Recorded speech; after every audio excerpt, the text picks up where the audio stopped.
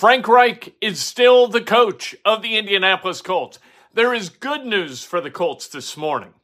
Some of it is actually bad news for the Chiefs, but that's good news for the Colts because the Colts play the Chiefs this weekend. But there is legitimately good news for the Indianapolis Colts, 0-2 0-1-1, which is kind of like 0-2. Let's face it, the tie right now dresses up as a loss. At some point, it might get all dressed up as a win. However, right now, not. At any rate, the good news, we're going to go over it. The Indianapolis Colts, not dead yet. Frank Reich, still employed by the Colts. There you go. We got the prize egg, which we are going to open up on Friday. We're going to give away the contents of this prize egg to one of you lucky viewers, lucky listeners, who subscribe and like the videos throughout the week. Nice, I know. I'm a generous guy. This is who I am. To my core, I'm a generous guy. That's the way it is. Boy, oh boy, Indiana University football not getting a lot of love from the odds makers, but that's good news for people who like to bet on the Hoosiers. Why do we want to get points against, or why do we want to give points against Cincinnati instead of get points, right? We like points. Points are good. Okay. And beer is going to be sold at Simon Scott Assembly Hall during men's basketball games, and I'm not sure how I feel about that. Let's talk about it. This is Breakfast with Kent for Tuesday, September 20th, 2022, brought to you by the great people at BUSR. Go to busr.com/Kent. And if you your first deposit up to $1,000 will be matched in free play. And if you deposit more than $100, you get $25 in free casino chips. How about that? The Hoosiers, a 17.5-point dog. They're 3-0. What are we doing? Indiana undefeated. Has there ever in the history of college football been a 17.5-point underdog who is undefeated after 3 or more weeks in college football? I've never heard of it. I'm insulted. We take umbrage. The Colts, a 6.5-point dog at BUSR. They are a 7-point dog other places. The 6.5 points, that can be important. That half point right now is a gift that could be adjusted very, very soon. Let's talk about the Colts and the good news about the Colts. Frank Reich's still the coach, and Frank Reich is sticking to the script. That's what he's doing. All right? Frank Reich yesterday with the media was Frank Reich and the way he talks to the media at all times. It's about getting 1% better. At this rate, if the Colts get 1% better from the way they played the first 2 weeks, they're going to be playoff ready in 2046. Here's what he had to say, Reich. We will continue to evaluate that. What that is unimportant. He was asked about the offensive line. He was asked about the receivers. He was asked about being outscored, whatever it's been in the first 3 quarters of the last 3 games, 70-6 or 70-16 or whatever the hell it is. We're going to continue. It's fair you bring that up. We're going to continue to evaluate that. Well, that's wonderful news. Good. He's making good progress. Who? It doesn't really matter. Everybody who's got any kind of an injury issue, whether it's Julian Blackmon, Alec Pierce, Michael Pittman Jr., Shaquille Leonard, they're all making good progress, as though there's something as bad progress. He did say this: think players, not plays, which is the way you should coach. You should scheme to the strength of your players. I haven't heard him say this before. He's talking about simplifying the playbook so that guys can run the plays correctly. Who'd have thought? Good. Like that. Okay. Interesting things. He thought both Pittman and Pierce were going to play on Sunday. Thought Pierce was on track to play Wednesday and Thursday, then found out Friday that was not going to be the case. Thought Pittman was going to play until Saturday when he was ruled out. Thinking about adjusting things on the offensive line, and you've got to do that. You got to figure out a way to do it. And I know, and he knows, and you know, that Bernard Ryman is a matchup guy, right? If you got a guy who's a bull rusher defensive end, you got a problem. But if you got a guy who gets to quarterbacks by moving, like by getting the corner, Bernard Ryman is a pretty good matchup. Conversely, Matt Pryor is an option for a guy who's strictly bull rush and doesn't get the edge. The NFL is not filled with defensive linemen like that. But you've got to make adjustments. You've got to figure out how this thing can work together to keep Matt Ryan from total chaos in the pocket. Braden Smith's been terrible. You got to find a way to adjust the tackle situation on both sides of the line and then hope for the best. I got to tell you, I love Danny Pinter, but he hadn't been very good either when you look at the tape. Short passing game worked for the Jets, or for the Jags. Yeah, that's what he said. He said, well, the short passing game worked for the Jags. Yes, we watched the game. We understand that. How do you stop it? How do you stop the Chiefs from gashing you with their short passing game? The Chiefs, they have beaten the Cardinals and the Rams with only 40 planned runs during those games. Clyde Edwards-Helaire, 15 runs for 116 yards, 7.7 yards per carry. Not necessarily good news, but this is good news. The Colts are number 2 in the NFL, allowing only 2.7 yards per rush. They have done a really good job of stopping the run. Now, that's great. You're 0-1. You got housed by the Jaguars, and for 3 quarters, you couldn't compete with the Texans. But here's some good news. You know what I mean? Like, the run defense has been something that the Colts can point to and say, this is something that we do legitimately well. Yeah, E.J. Speed has been good in that regard. Bobby Okereke has been good in that regard. Grover Stewart, good too. So it's not all terrible. What is terrible, and this is great news that we celebrate with a little windmill on a Tuesday, the AFC South sucks. The AFC South straight up is terrible. Last night, the Titans got run off the field by the Bills 41-7. Derrick Henry, 13 carries, 25 yards. Ryan Tannehill, 11 of 20 for 117, no touchdowns, 2 interceptions. He was awful.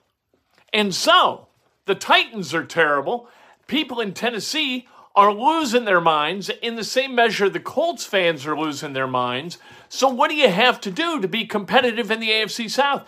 You got to find a way to beat the Jaguars at home, right? What is that, week 6, right? Week 6, key, True Heart, FNYT. Optimism is tomorrow, but you got to start feeling good. We can share good news on days other than Tuesday, or other than Wednesday, right? Optimism Wednesday's tomorrow, but hey, good news Tuesday. That will not be a thing, I promise. Especially if the Colts lose this weekend. But you've got the Jags leading the conference at 1-1. The Titans are 0-2 with a point differential of -35. And you've got the Texans at 0-1. If you can beat the Jaguars here, and you can finish the season with a win against the Texans, and if you can beat the Titans in week 4, no matter what you do this weekend, you got a hell of a chance to win the AFC South. Let's not fold the hand yet for the 2022 season, right? Frank Reich is still talking like a guy who expects to be employed next week. That's good. And, I guess, and the Colts, they're not dead. They could find a way to make themselves relevant in the AFC South. Hell, 7-10 could win the division in the AFC South. Legitimately. The Jaguars, I think, are a 7-win team. The Texans are a 4-win team, and the Titans look like they might not be able to win more than 5. So what do the Colts need to do? Just need to cobble together 8 wins, go 8-9, win the conference. Yay! Go to the playoffs and get your ass trucked by the Chiefs, the Bills, whoever you wind up playing. But get in the tournament, all kinds of things can happen, including, like I said, Willie Gay has been suspended. Linebacker, this is a guy with 16 tackles so far through 2 games. Second leading tackler for the Chiefs. He is out for this weekend and the following 3 weekends because he violated the personal conduct policy of the NFL in January, and so that's good news. Hell, I don't care why people are out. I don't care how you beat people. I don't care whether they're suspended, injured, whatever. When good players cannot play on Sunday for the opponent, you do a little celebration. Patrick Mahomes has been really good. This is where it is not Optimism Wednesday. He's completed 73% of his passes, 8 yards per attempt, 7 TDs, no interceptions, a passer rating of 127.9. Travis Kelce, 13 catches, 172 yards. You got to find a way to stop Travis Kelce. Good luck with that. They have only had 5 total sacks. They have forced only 1 turnover. So that's not great. This Chiefs team has not been a turnover-happy group. The Colts haven't had any interceptions. Mahomes, no interceptions. The rubber's going to hit the road this week. They're due. The Colts, there have been a lot of tipped balls, but they just haven't kind of come to the Colts. Gilmore has gotten his hands on a couple of balls, just hadn't come down with them. At some point, that's going to change. Only 3 AFC teams, this is more good news, are 2-0. The Colts are number 2 in the NFL, allowing only 2.7 yards per rush. We mentioned that before, but it's important. Bad news, they are last in points with 20. And 0 interceptions. 0 interceptions for the Colts and Mahomes. So, like I said, that's due to change, right? Statistics. You're always going to have interceptions at some point, whether you're a quarterback or whether you're a defense. Needs to happen now for your Indianapolis Colts. We'll see if it does this Sunday, the home opener. Maybe Leonard's back. You would expect Pierce back. You would expect Pittman back. We'll see. The first injury report is going to be tomorrow. We'll see where they're listed on it. If Pittman is full go in practice tomorrow, you feel good about him being ready to go on Sunday. Same thing with Pierce. Not with Leonard necessarily, because he's been full the last couple of weeks. He just hadn't been good enough to stick out there and play. Beer's going to be sold at Simon Scott Assembly Hall for Indiana basketball games.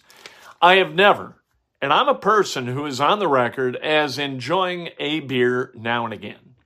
Like when they started selling beer at Memorial Stadium for IU football games. I liked that. I thought that was a good move. Because in the parking lot, that's all people are doing is drinking beer. And then you force them into an environment where beer's not available. And people are like, let's get the hell out of here and go. Why are we going to sit here and watch this crap when we can go back into the parking lot, have some laughs and some beer? So I understood that. But I've never thought at an IU basketball game, man, I got to get me some beer. First of all, the games are only 2 hours long. Second of all, you're not tailgating before games. It's like 4 degrees down in Monroe County for IU basketball games. Sometimes the weather is intemperate, so it doesn't reward that kind of behavior. Plus, for night games, it's dark. So I don't get it. I don't get the need. But hey, you know what? Could it be a bad thing? It's not necessarily a bad thing. So what are we worried about? Indiana, like I said, at Cincinnati this Saturday, 3:30 on ESPN2. They are 17.5-point dogs on BUSR. The Colts, they are 6.5-point dogs, but they're 7-point dogs elsewhere.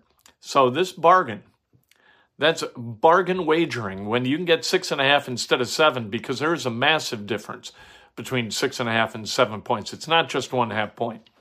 You get 7, you take it. Or you get 6.5, you take it instead of 7. Let's celebrate some birthdays, shall we? Chris Orr, happy birthday. Jason McMinn, happy birthday. Mike Raby, the great Mike Raby, happy birthday. Wonderful radio engineer. Harrison Painter, happy birthday. Joshua Cummins, David Brown, Greg Cathery, happy birthday. The great Phil Tower, up in Grand Rapids, Michigan, producing great radio every day on his station's program directing. I'm sorry I demoted him. Ed Curran.